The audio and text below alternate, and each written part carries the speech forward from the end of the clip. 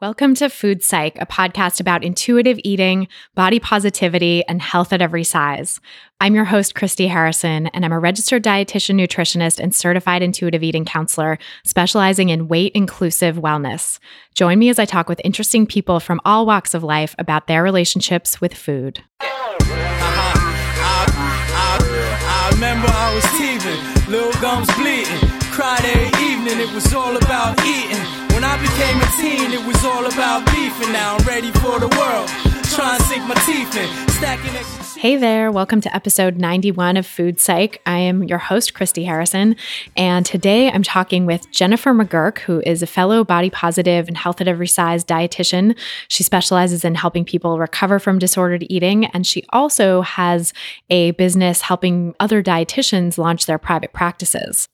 We had a great conversation about building a body positive and health at every size private practice, about the problems with dietitian training in general and why we need more health at every size education for dietitians, pregnancy and the body changes that go along with it, and the need for support around pregnancy, and a whole lot more. So we really had a nice far-ranging conversation touching on a lot of topics that I think are important in the health at every size movement, and I can't wait to share that with you in just a moment. But first, a couple of quick announcements. The first is that my online Facebook group, the Food Psych Podcast Listener Crew, is really gaining momentum and is just such a fun place to be. So if you're a Facebook user, or even if you never use Facebook and you just want to be a part of this group, create a fake account just for this group. It's super worth it. I feel like everybody has been supporting each other in such amazing ways there. We've had such great discussions helping facilitate body positivity and recovery from disordered eating. And it's just a really wonderful place to be. So if you're listening to this and you haven't joined yet, you can join at christyharrison.com/community. That will redirect you to the Facebook group page. Just submit a request to join and I'll approve you and you can come on in. So that's christyharrison.com/community. The second thing I want to share with you is my Intuitive Eating Fundamentals course, which you can find at christyharrison.com/course. It's a 13-week online course to help you make peace with food and learn to trust your body again. We work through all the principles of intuitive eating in depth and help you really troubleshoot everything that typically comes up for people as they're going through the principles. And it's all informed by body positivity and health at every size and size acceptance. So that's really infused throughout the course, as well as self-compassion. That's a huge foundation to what we're doing in the course, because self-compassion has been shown to really help people make positive changes in all aspects of their lives, whether it's through relationships with food or anything else. So you'll learn all about self-compassion and about body positivity and health at every size as you're working through the principles of intuitive eating, so that you'll really end up with an understanding of intuitive eating that doesn't turn it into another diet or that isn't sort of pseudo body positive. You'll really be able to integrate the foundations of health at every size and size acceptance into your work with intuitive eating from the ground up. Just listen to what one of my participants recently said about the course. She said, "I've been on an unofficial diet for over 14 years, and my goal was always to make peace with food in my body before I turned 30, because I don't want to have my children going through the same as me. With this course, I finally feel this is possible. It gives me hope, it challenges my thoughts, it provides me help when I need it, and there are a lot of journal exercises that I truly enjoy. I'm thankful for being exposed to another anti-diet world, and I definitely see meal plans and weight loss apps through different eyes today. I can't say how grateful I am that I found this course, Christy, and all the members who support me daily through our Facebook group." So that was Julie, one of my course participants, and I'm really grateful to her and to everyone else who has given such great feedback in the course. If you want to join her and many other participants in the course and become a part of our exclusive Facebook group, you can find out more and sign up at christyharrison.com/course. That's christyharrison.com/course. And finally, if you love the podcast and want to help us reach more people, you can do that by leaving a great rating and review on iTunes. And by the way, make sure that you're subscribed in iTunes or whatever your favorite podcasting app is, because that really helps us out too, helps us reach more people. And if we have more regular subscribers, it will help with a project that I'm working on that I'm not quite ready to announce yet, but that I think you guys will love and that I'm super excited about. So that's just a little sneak preview of something to come down down the line. But meanwhile, make sure you're subscribed in iTunes and also leave us a nice rating and review, which you can do by going to iTunes from your computer or your podcasts app on your phone. Type in Food Psych to the search bar, click on the result that comes up under podcasts, and then click on the ratings and reviews section, and you can leave us a nice rating and review there. And all of those great ratings and reviews really make my day, make me so happy, and just feel like I'm doing good work in the world when I see how people are responding and appreciating the podcast. So thank you all for helping keep me going with those nice ratings and reviews. And leave yours today to help us grow and reach more people who need to hear the body positive message. So now, without any further ado, let's go talk to Jennifer McGurk. I spoke with her via Skype from her home in Nyack, New York. So tell me about your relationship with food growing up. Christy, I love how you always ask this question to your guests. And I have to say, I feel like my answer is very similar to everyone else in the sense that my relationship to food was really just pure love and excitement, until it turned ugly in my teenager years. My mom tells me that as a baby and a toddler, I love to eat. Like I was like that person that ate anything and everything. Any single kind of food was okay with me. And I remember getting really excited about certain foods, like if we were having pizza night or if we were going out for ice cream, I just remember being like so happy, like food was making me so happy as a kid. And I know that a lot of times we talk about how genetic predispositions like light up our neurotransmitters, like in certain people it's stronger than others. And, I just have to say that my neurotransmitters might be lighting up more than everyone else because I definitely love food, and still love food to this day.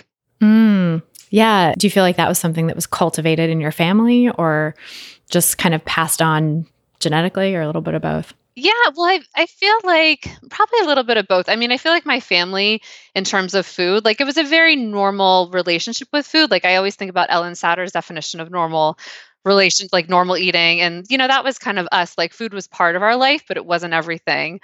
But I have to say, like, it was a pretty great relationship growing up, until it started to get tarnished.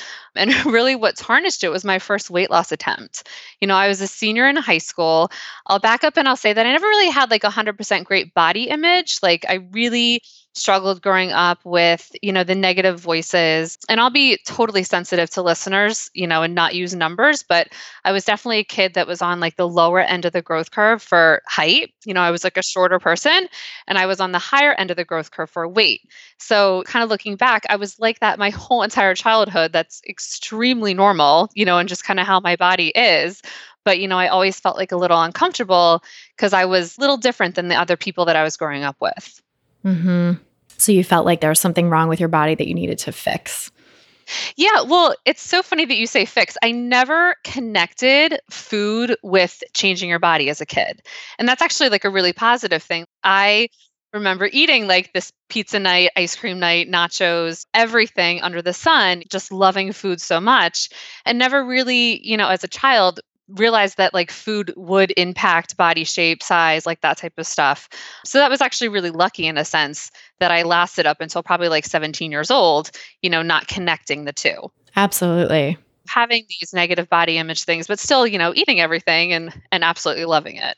Yeah, that was my experience as well. I really didn't connect the two until college either. Yeah.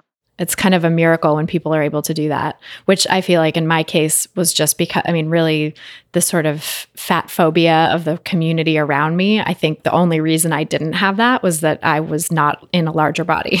So if I had been, people probably would have told me like, hey, you should eat less.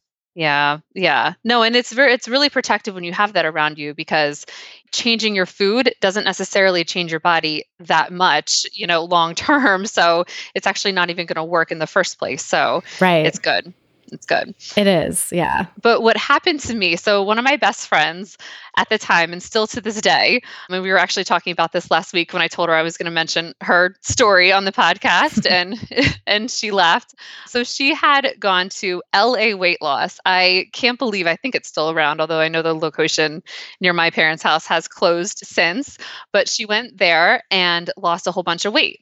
And I don't know if it was just my immaturity at 17 years old or just like my irrational thinking, but I still remember to this day, I thought, oh, she changed her life. She's so happy. She's doing amazing, because she lost all this weight. Like, I want to do that too.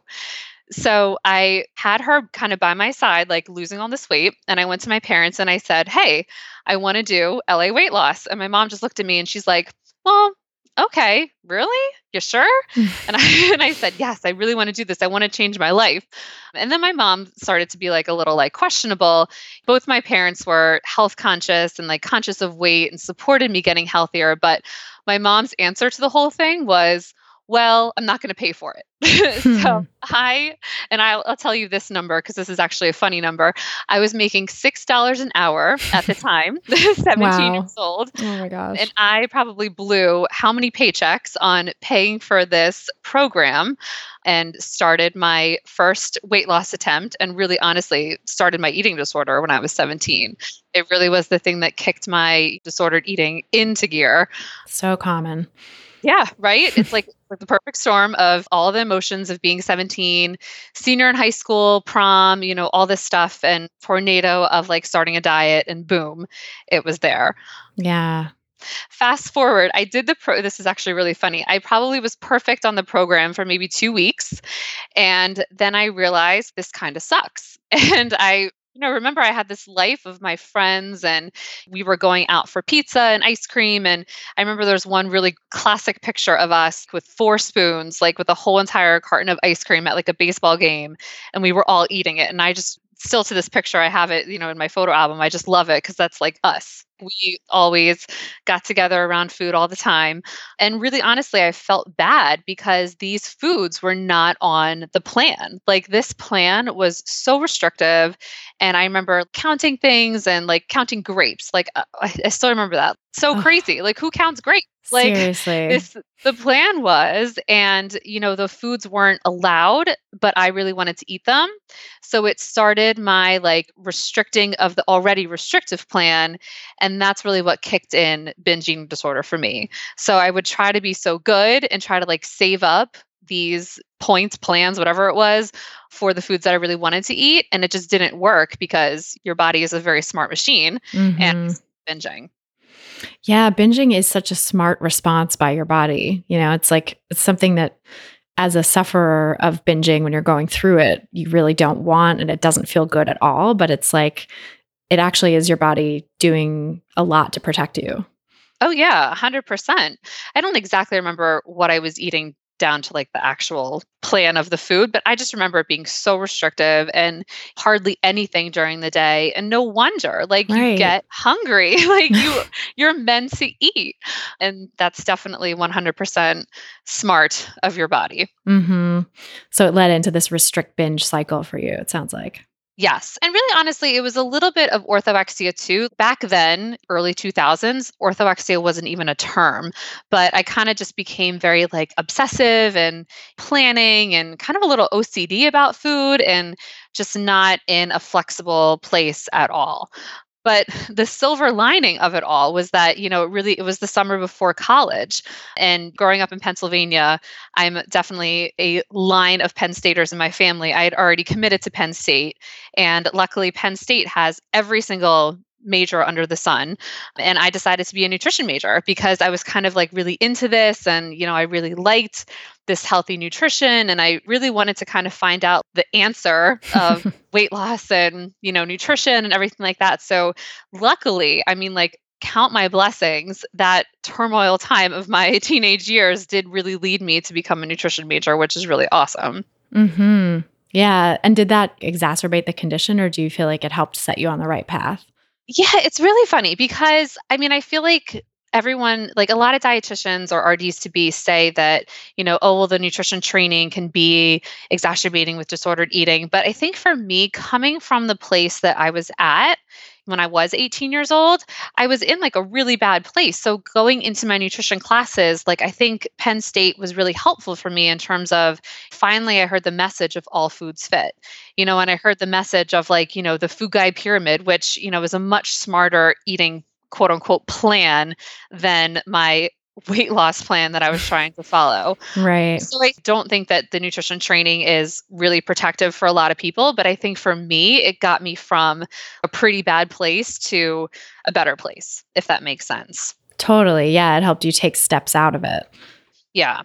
Yeah. I wasn't necessarily cured. I don't want anyone to think that like, oh, you take a nutrition class and you're much better. That definitely came later for me, but it was, helpful.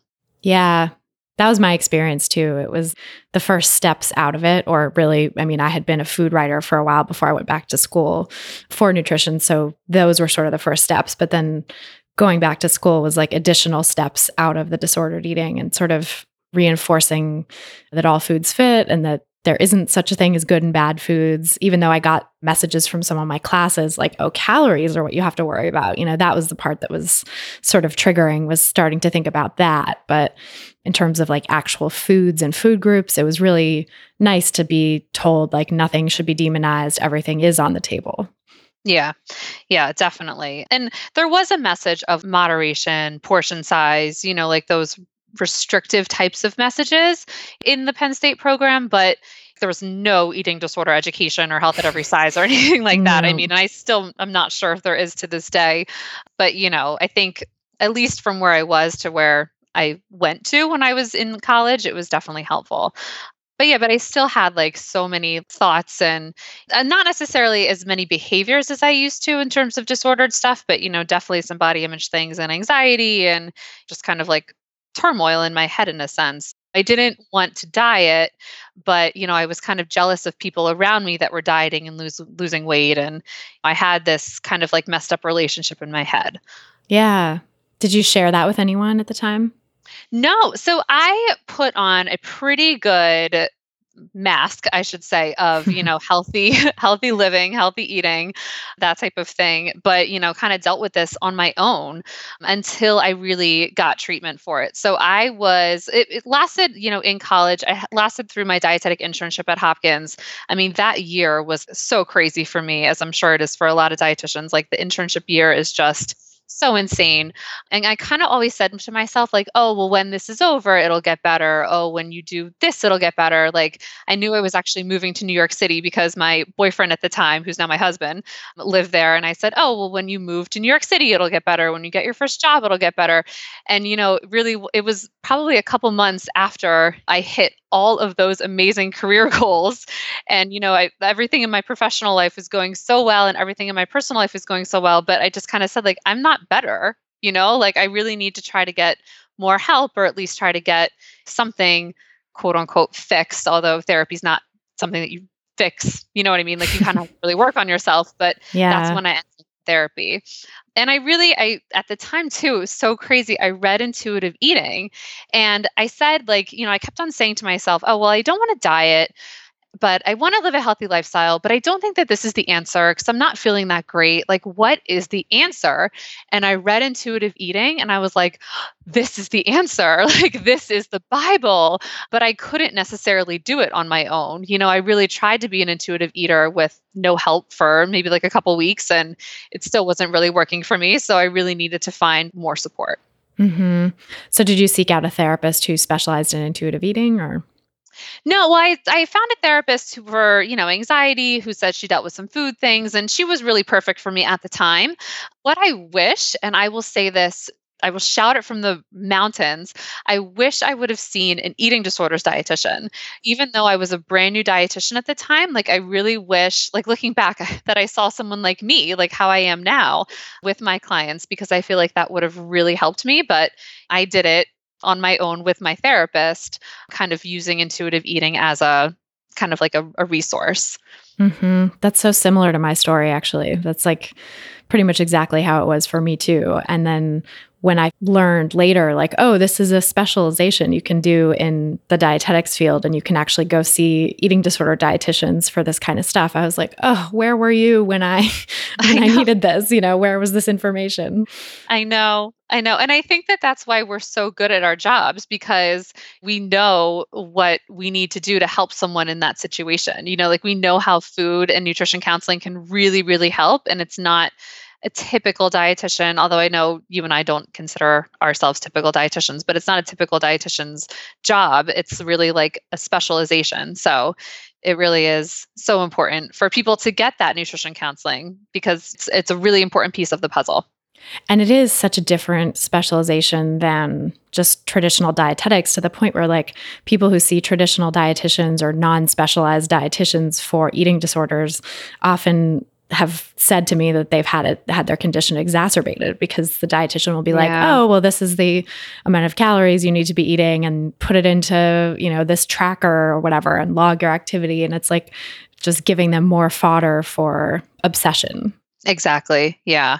But I don't necessarily think that is the dietitian's fault. I think that we're just not trained, in eating disorders and this stuff well enough. So my first job was at a diabetes center, and, I ran a weight loss group. Like, looking back, I'm like, oh my gosh, I'm so sorry to all of those clients that came.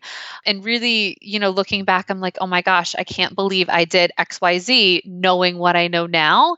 But at the time, I had no idea. Like, I had no idea what I was doing to harm people because I thought I was doing the right thing. So you can't really know what you don't know. And I think that that's why, education for health at every size and education for eating disorders is so important in the dietitian curriculum. And unfortunately, it's just not there. Yeah. No, I so agree, because I think this information is out there. There's a huge body of literature on what it takes to help people recover from eating disorders. And that's been there for decades now, and only growing. And health at every size has been around for more than a decade. And the sort of roots of it go back to the 70s, I think. And so why is this information? It's like we're all reinventing the wheel. I feel like every time I talk to a dietitian on the podcast and I really connect with their story, it's like validating for me, and I'm sure for other dietitians or RDs to be listening, it's probably validating, like, oh wow, I'm not the only person struggling with this. I'm not crazy. This is something a lot of us go through. But also I'm like, why is this happening still? Like, we have the information to make this not have to happen. We have the information to help people learn about how to treat eating disorders and health at every size before they get out there and do something to the contrary in their job, and then have to sort of learn on their own through self-study and look back and be like, oh, I'm so sorry to those early clients that I might have harmed, and it's like we could avoid that, we could really avoid that. I know we could. I think that we're climbing an uphill battle, but I think that we will get there. Like, we will get to the top. I have every bit of faith in us, as a community, that we will help change future dietitians. Yes, I do too. Well, and so you have a petition that you've put forward to the Academy of Nutrition and Dietetics. Do you want to talk a little bit about that?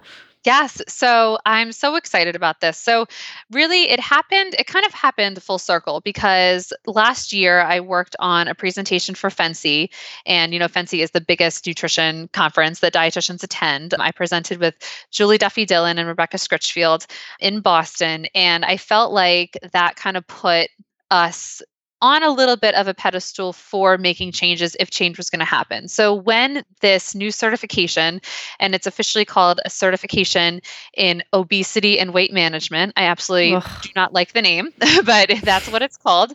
When it came out, it's from the Commission on Dietetic Registration. So, the credentialing agency for dietitians. Basically, when it came out, it had all of the references and all of the curriculum materials on why weight loss is really good and how to help people that are quote unquote obese manage their weight. And I looked through the curriculum and I was just like, this is going against so many different things that I believe in.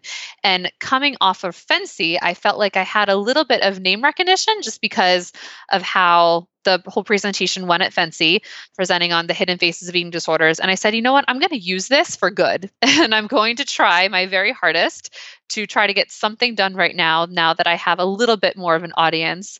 And I created a petition. So the petition basically says that health at every size principles should be included in this certification. I use personally the word weight concerns. I don't really use weight management. That's just better for me. I'm more comfortable using that term. Yeah, I agree. I feel like that's a better approach to like capturing people who are feeling like their concern or their issue is their weight, but sort of framing it in a way that's more realistic. Yes. So basically, what my petition says is that we should include the health at every size principles in the curriculum and really kind of have this be almost something that, if people are going to see, if dietitians and other professionals are going to see people with weight concerns, I want them to be educated in these principles because this is so important. Yes, I love it. And yeah, so the credential in weight management or the certificate in weight management that the CDR is offering isn't just for dietitians. That's what blew my mind. It's like they opened it up to other health professionals as well. Yeah. So they say that it takes a team approach to treat someone with quote unquote obesity. And I have to put that in quotes because, that's not coming from me. And basically, doctors can take it, physical therapists can take it, dietitians can take it, medical professionals, counseling professionals. So, it is open to a lot of different disciplines. But I think that is even more important because as dietitians, we want the CDR to know that, okay, all these different disciplines should not necessarily be promoting weight loss. Nothing good comes from promoting weight loss. Absolutely. Nothing. It only serves to send people further into disordered eating and body shame, which, of course, if you're ashamed and hate something and feel negatively towards it, you're not going to take good care of it. So if we're really out to help people take care of themselves and improve their health, like what are we doing? Yes, exactly. And the CDR they did take notice. So right now the petition, it is February, 2017. Right now it has about 500, almost close to 600 signatures, so they have responded and they have educated me on how the certification came to be. And basically with the nutrition piece of it and with the dietitian piece of it, they survey dietitians belonging to the weight management dietetic practice group and also the diabetes care practice group. So they missed all of us that work with eating disorders. They really didn't survey us to get our quote unquote best practice guidelines. So, it's even more important that we in the field that are dealing with this health at every size and, especially binge eating. Binge eating is not even in the certification for obesity and weight management.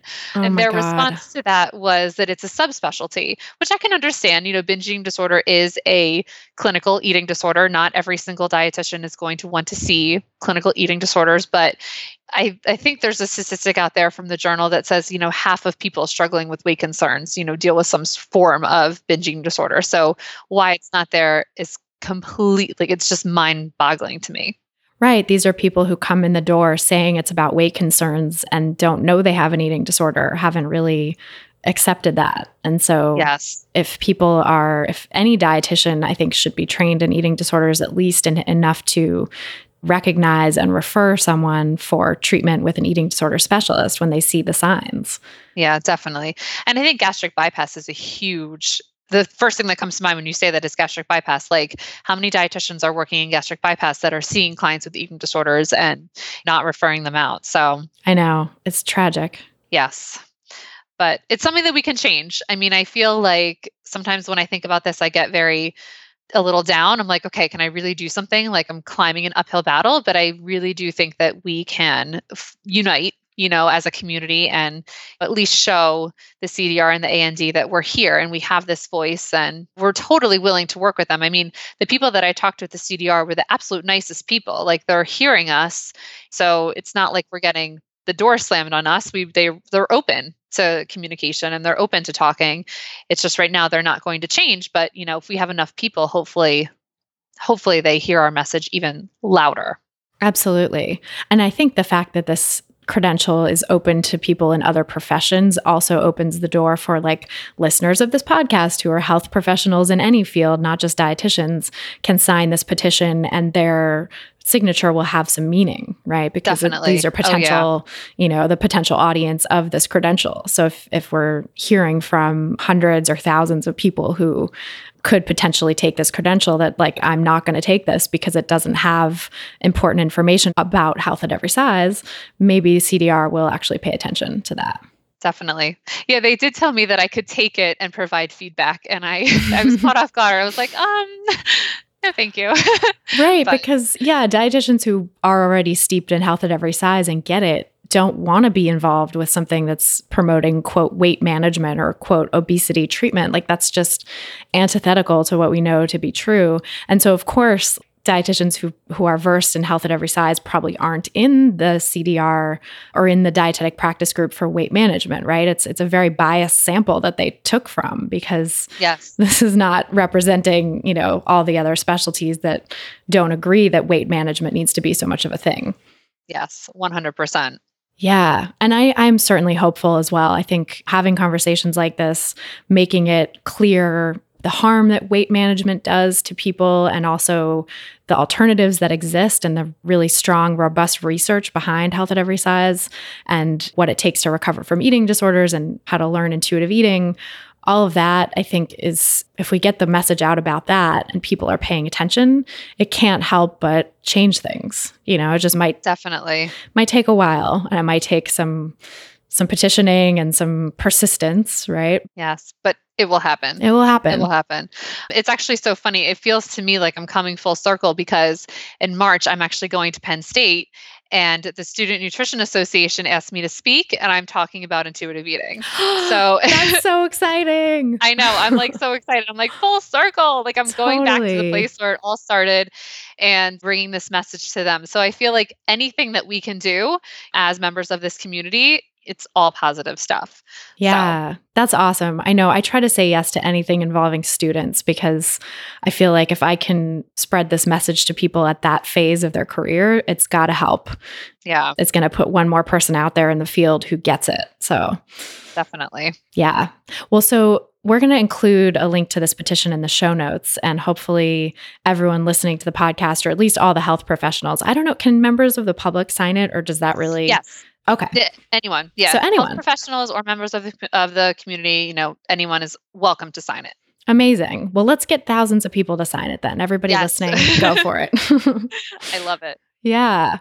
Well, so, I'm so curious, because you went on to start your private practice, right? So when did you sort of make the transition from doing the diabetes weight loss group and everything like that to kind of bringing your awareness of intuitive eating into your practice?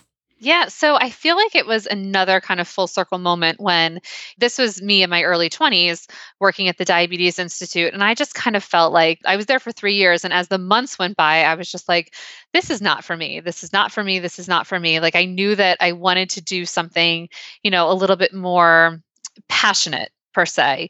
I wasn't really that passionate, obviously, about the weight loss group.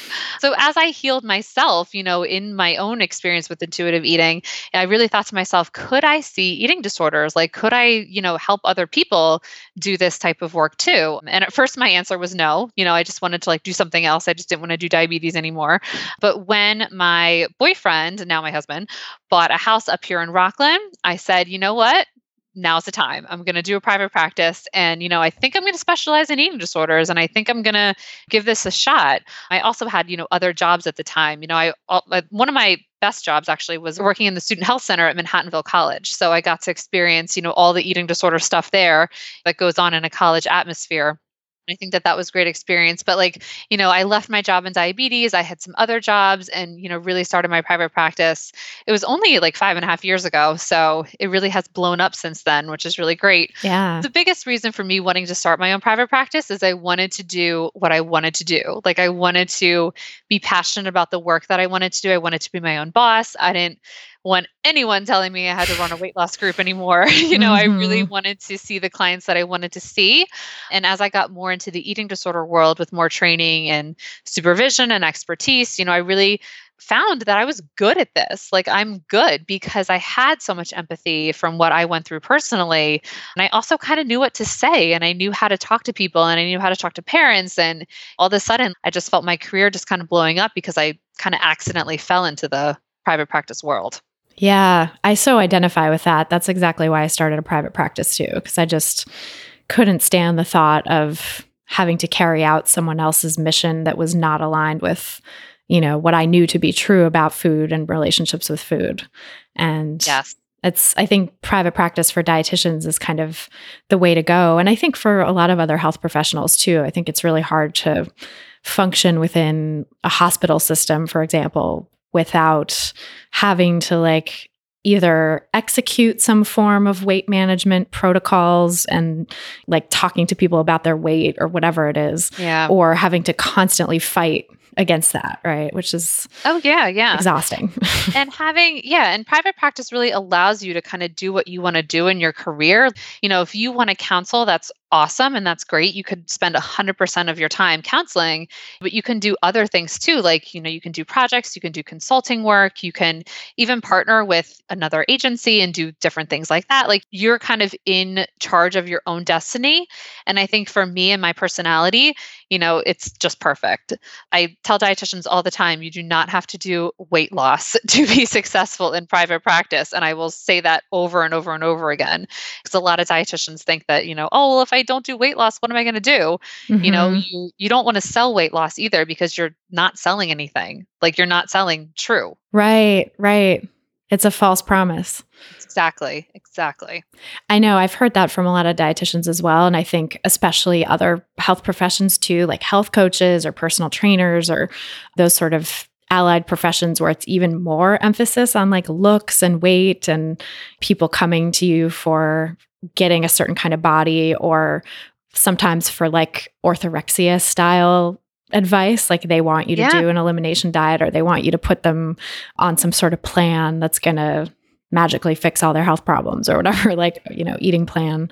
I think in those cases too, it's like that's the motivation there sometimes is weight loss in disguise. And so for people to sort of draw a harder line and say like, I'm a health at every size provider, I don't do weight loss, and here's why, feels very scary because it feels like it's going to alienate clients. Oh, yeah, definitely. So, I have to say that I think it's really refreshing for clients that are seeing someone like you, like seeing a health at every size provider, because they know that you're going to be truthful with them. They know that you're not going to try to sell them weight loss. They know that your heart is in the right place almost, with your recommendations. So it's very refreshing, but I do have to say it's harder to get clients in the sense that you have to be really strategic with your marketing and almost align yourself up with other professionals that are in your own belief system. But that's how I get a lot of my clients. I have a lot of therapists and doctors that I work with that are health at every size friendly, that will send people to me knowing what I stand for and knowing what my brand stands for, that I'm not going to put you on a weight loss diet. Nutrition counseling is so powerful and can help so much without weight loss. Like, you don't need to be doing weight loss to be like a really effective dietitian. Right. And I would argue even you're more effective if you're not doing weight loss Yes, because yes. intentional weight loss is not effective, right? So Oh, yes, no, 100%. taking something out of your practice that doesn't have any potential to be effective and just focusing on the stuff that does. Oh, yeah, To me, that's much more rewarding. So definitely. yeah. And I think that's a good point too about networking with like-minded people and making your marketing really precise, because I've found, I've shared this on the podcast before, like when I was kind of trying to straddle the line and be like, well, I'll take people who want to lose weight and sort of guide them in a more health at every size direction. And I'll be open to like their weight concerns at the beginning and try to shift them more into my view or whatever. And all my marketing was that like kind of straddly sort of language too. I felt like I was not fulfilled myself, and I was getting a lot of people who were ending up frustrated because they were kind of coming in wanting something, and I wasn't able to like either give it to them or stand up for why I wouldn't give it to them. But as soon as I really honed my marketing and became much more clear on the podcast, even about anti-diet philosophy and health at every size and why I don't promote weight loss, I feel like suddenly my interest and, the inquiries really jumped and people came in the door knowing what I did. And it's been so much more effective and fun to work with those clients because they come in getting it. And even if they're like, well, part of me still wants to lose weight, I haven't totally given up that dream. Like, that's fine. It takes forever to really give up that dream, So it's understandable. Oh, yeah. But if they come in, at that place versus coming in at a place of like, I absolutely have to have weight loss and that's a core value of mine. Like, those are very different sort of populations, Oh, yeah. And I always like to say too, think about your dream client. In private practice, you can't work with like 100% of your dream clients just because, that would be awesome if you could. But, Yeah. A lot of times it doesn't happen. But think about your dream client and think about where they're at. Think about what they're doing. Think about where they're looking for their information and make everything that you do speak to them, because then they're going to walk into your door. You can't market to everybody because you're not going to get anybody. You have to really think about like, who are you trying to sell your service to? And your service is not like a salesy type of thing. Your service really will change people's lives. So that's the most beautiful gift that someone can give themselves, is working with someone with eating disorder experience, when like health at every size experience, because they're really going to get something out of it. Yeah, and selling that is not selling in the sort of salesy, No. gross way. It's like if you can sort of put that negative image of sales aside and just think about, you're trying to connect with people who need what you're doing and you're trying to help them. Yes. You can't help them if they can't find you. So Exactly. Right. Exactly.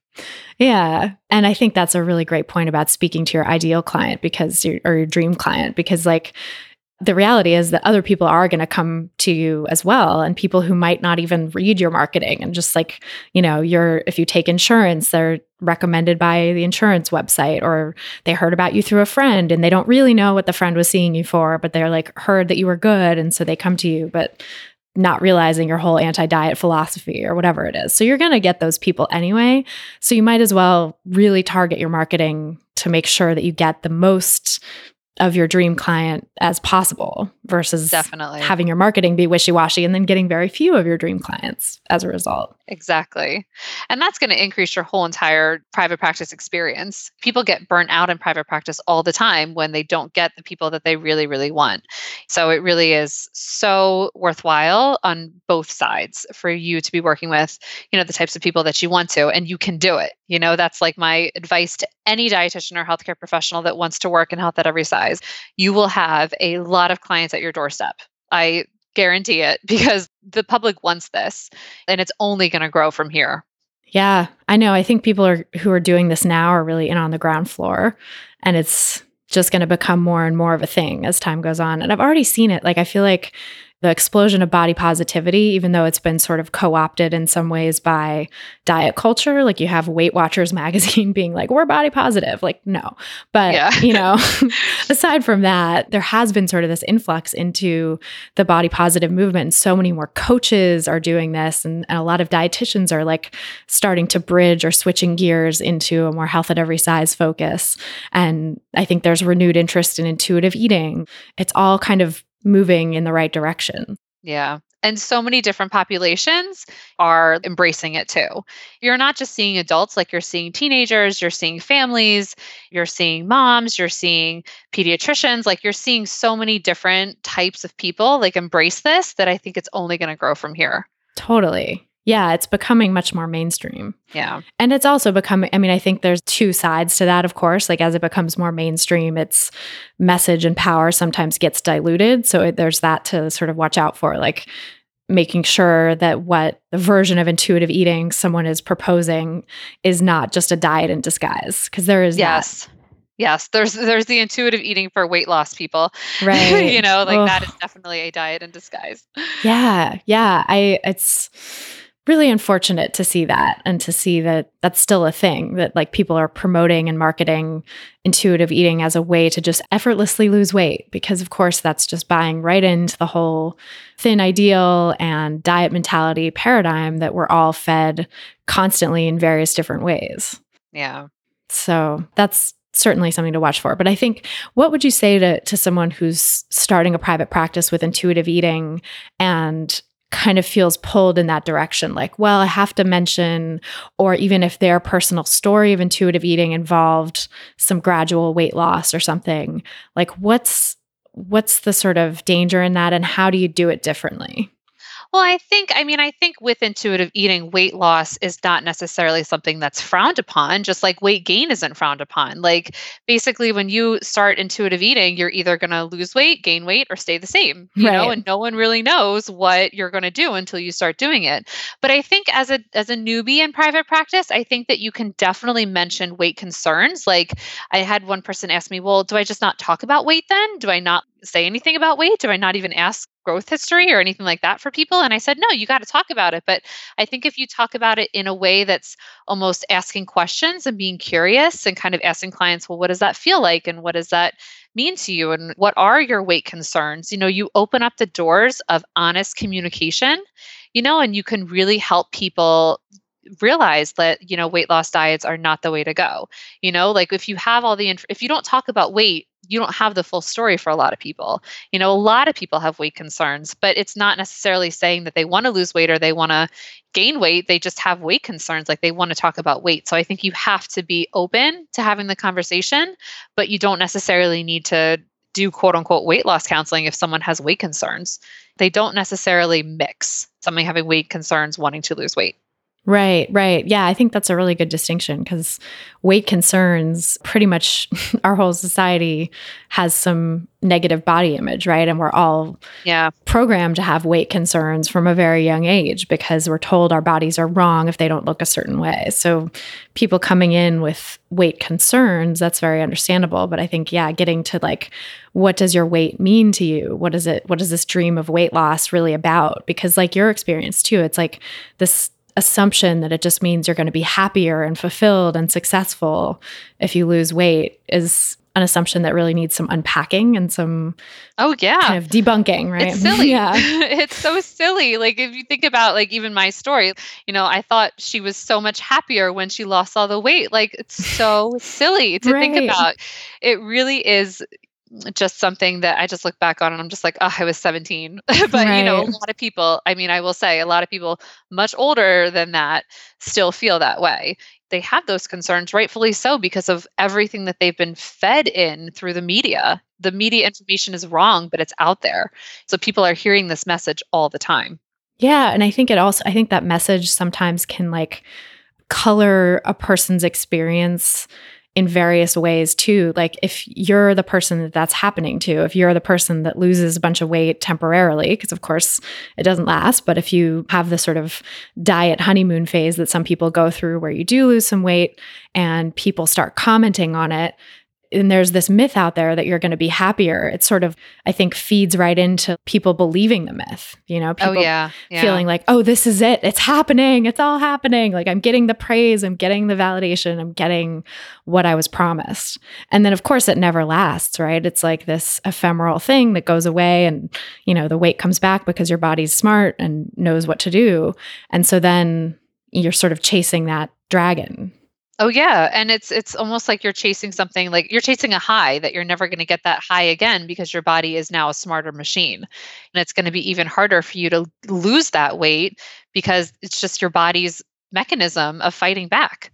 It really is. I understand, I have so much empathy for the power feeling of someone feeling so powerful in that moment, but it's almost like you have to take a look at your values, like what else makes you feel powerful? Like what truly could make you feel like you have more self-esteem and confidence and power? That is really value-based in your assessment of your own self. And like, can you use that to put a fire under your butt to get yourself in a better place other than the weight loss? Because the weight loss is just scientifically not going to happen. Right. Exactly. It's not sustainable. And we're told this lie. It just struck me how similar in some ways this is to the sort of lie we're told about love and romance, where like, if you find the one, if you find love, everything in your life is going to be perfect, and that like, it's going to fix everything, right? It's like that same sort of myth of like, if I could only just find, and it's like, once you're in it and you sort of realize like, no, life just continues to happen and you're still the same person with the same issues, and those issues might come up in your relationship, and it's not like everything just falls into place. It's sort of disappointing, right? And the same with weight loss. It's like, it's sort of disappointing that things don't stay in that honeymoon place for long, and it's never going to be that way forever. It's not going to fix everything for you. That life is sort of, it's like you're having to just really create your own fulfillment or look to what brings you fulfillment and create that joy for yourself without looking to something outside of yourself to do that. Oh, definitely. 100%. I know the other thing I think of too is how people always say to new moms, like, oh, you have a baby, like your life begins now. Like, this is amazing. Like your child is like, so, the best gift in the world.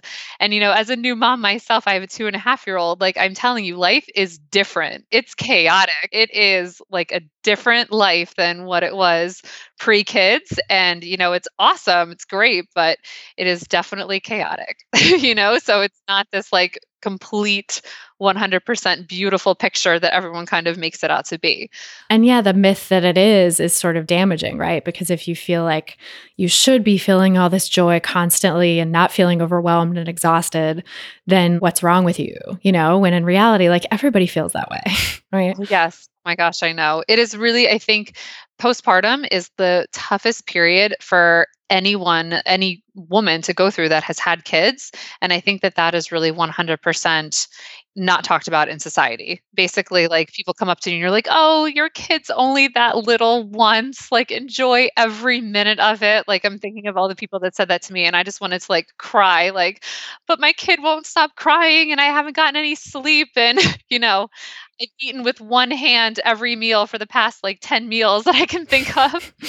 Right. So it really is like, I laugh when you say that with love and romance. It's like that was so many different things too. Oh yeah, totally. I'm thinking of that, especially because I just got engaged recently and it's super exciting and wonderful, but it's like also, it's just life, it's like a great moment in time. But a lot of people have said to me like, enjoy this, the same thing, like this only happens once and really relish it. And I'm like, okay, cool. But also like, also the world exists and the political situation and, that's not fun. Like life just keeps happening, right?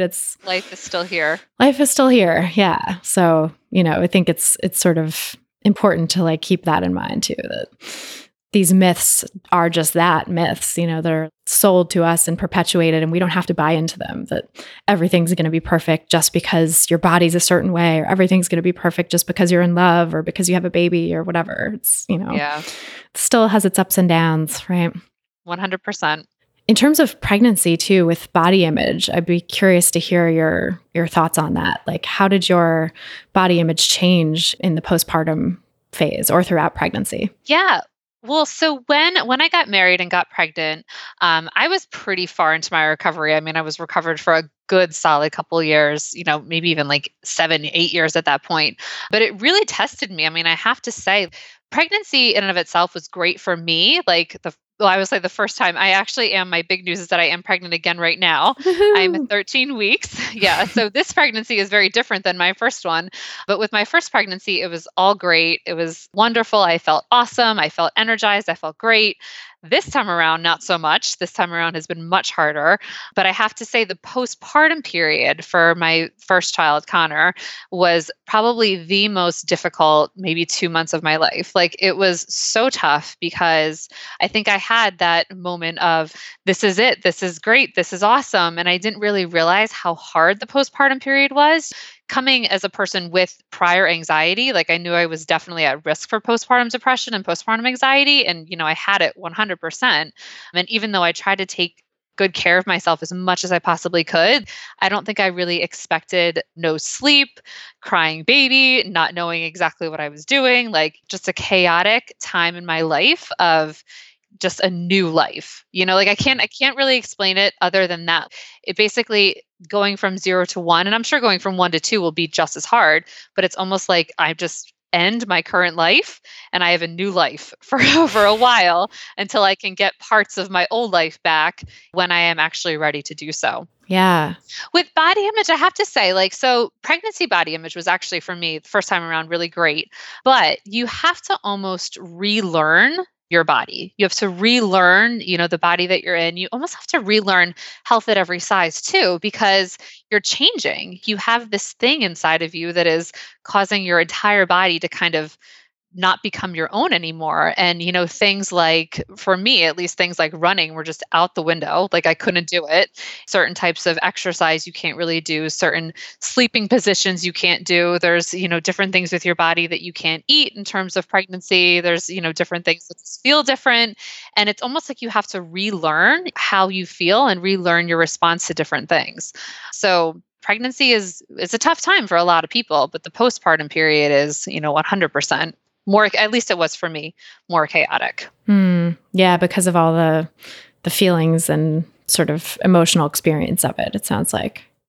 Yeah. And I think a lot of people, there was actually a really great article that I saw yesterday in the Nurtured Mama community on why we diet postpartum, and I think the author Lindsay was talking about how we want to kind of feel like a little bit like our old selves.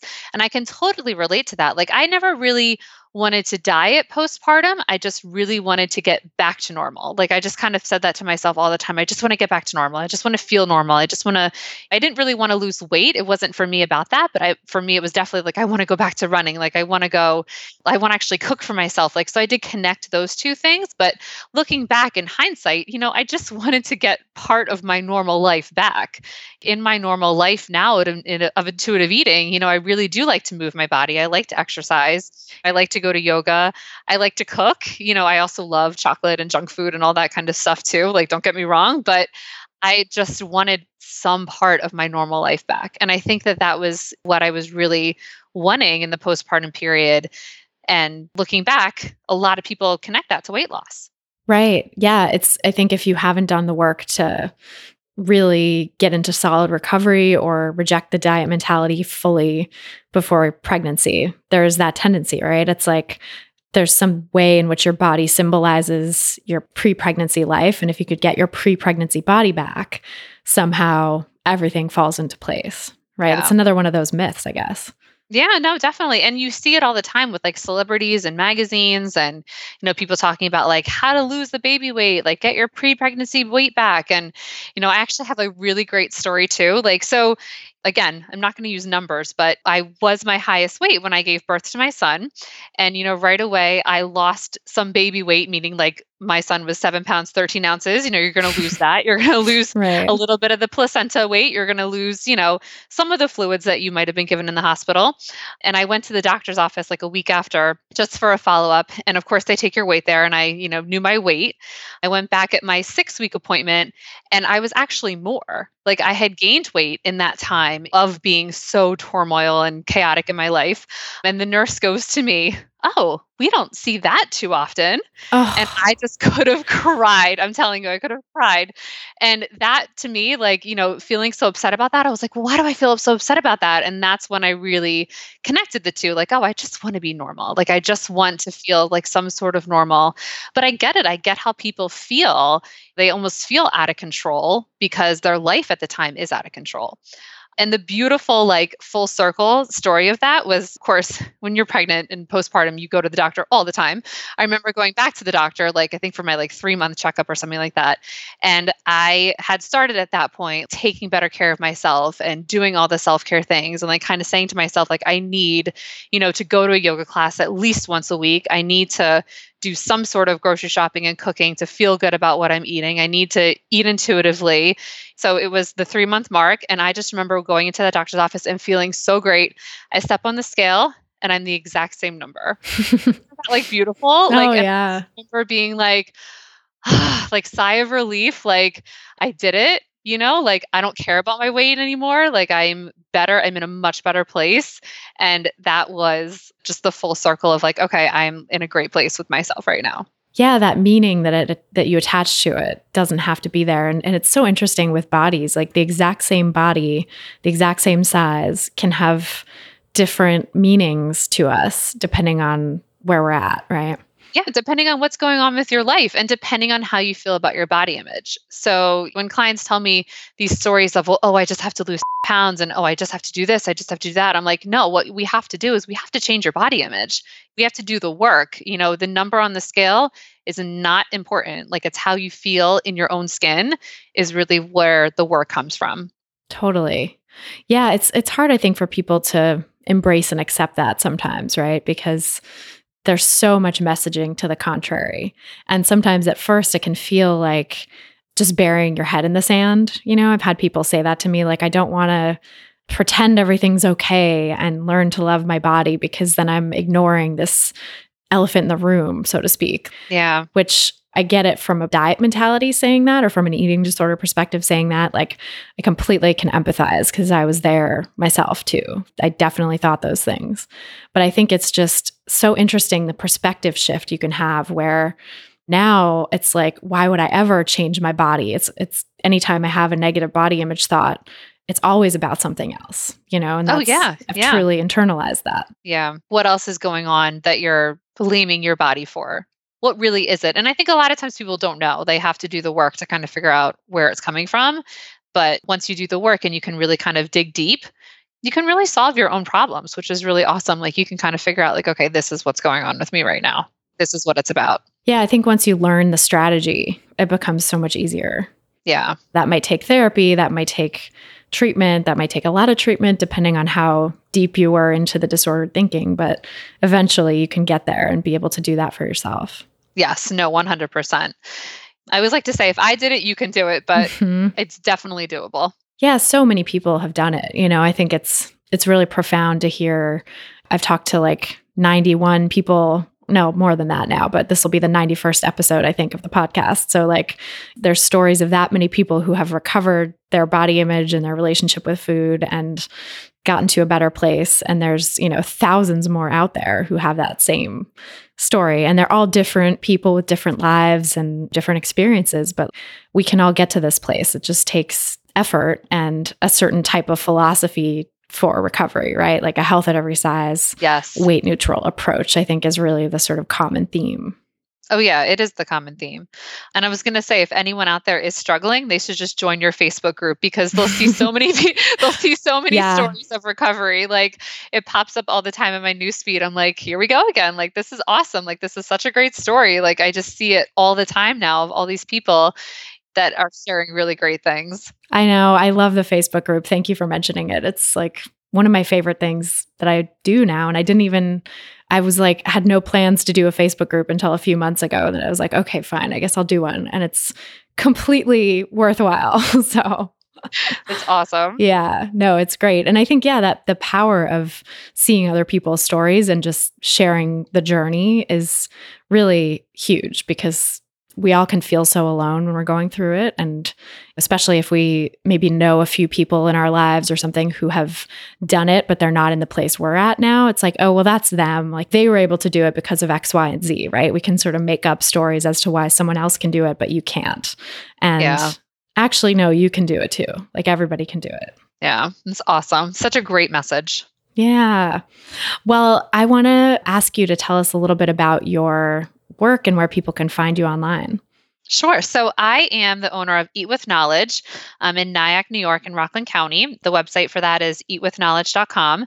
So I have a private practice and I have 2 associates working for me too. We're all health at every size gurus and body positivity dietitians. We're never going to put you on a diet. And then I also have another business called Pursuing Private Practice, and that's pursuingprivatepractice.com. I have 2 books out on, how to start your own business and then how to grow your own business.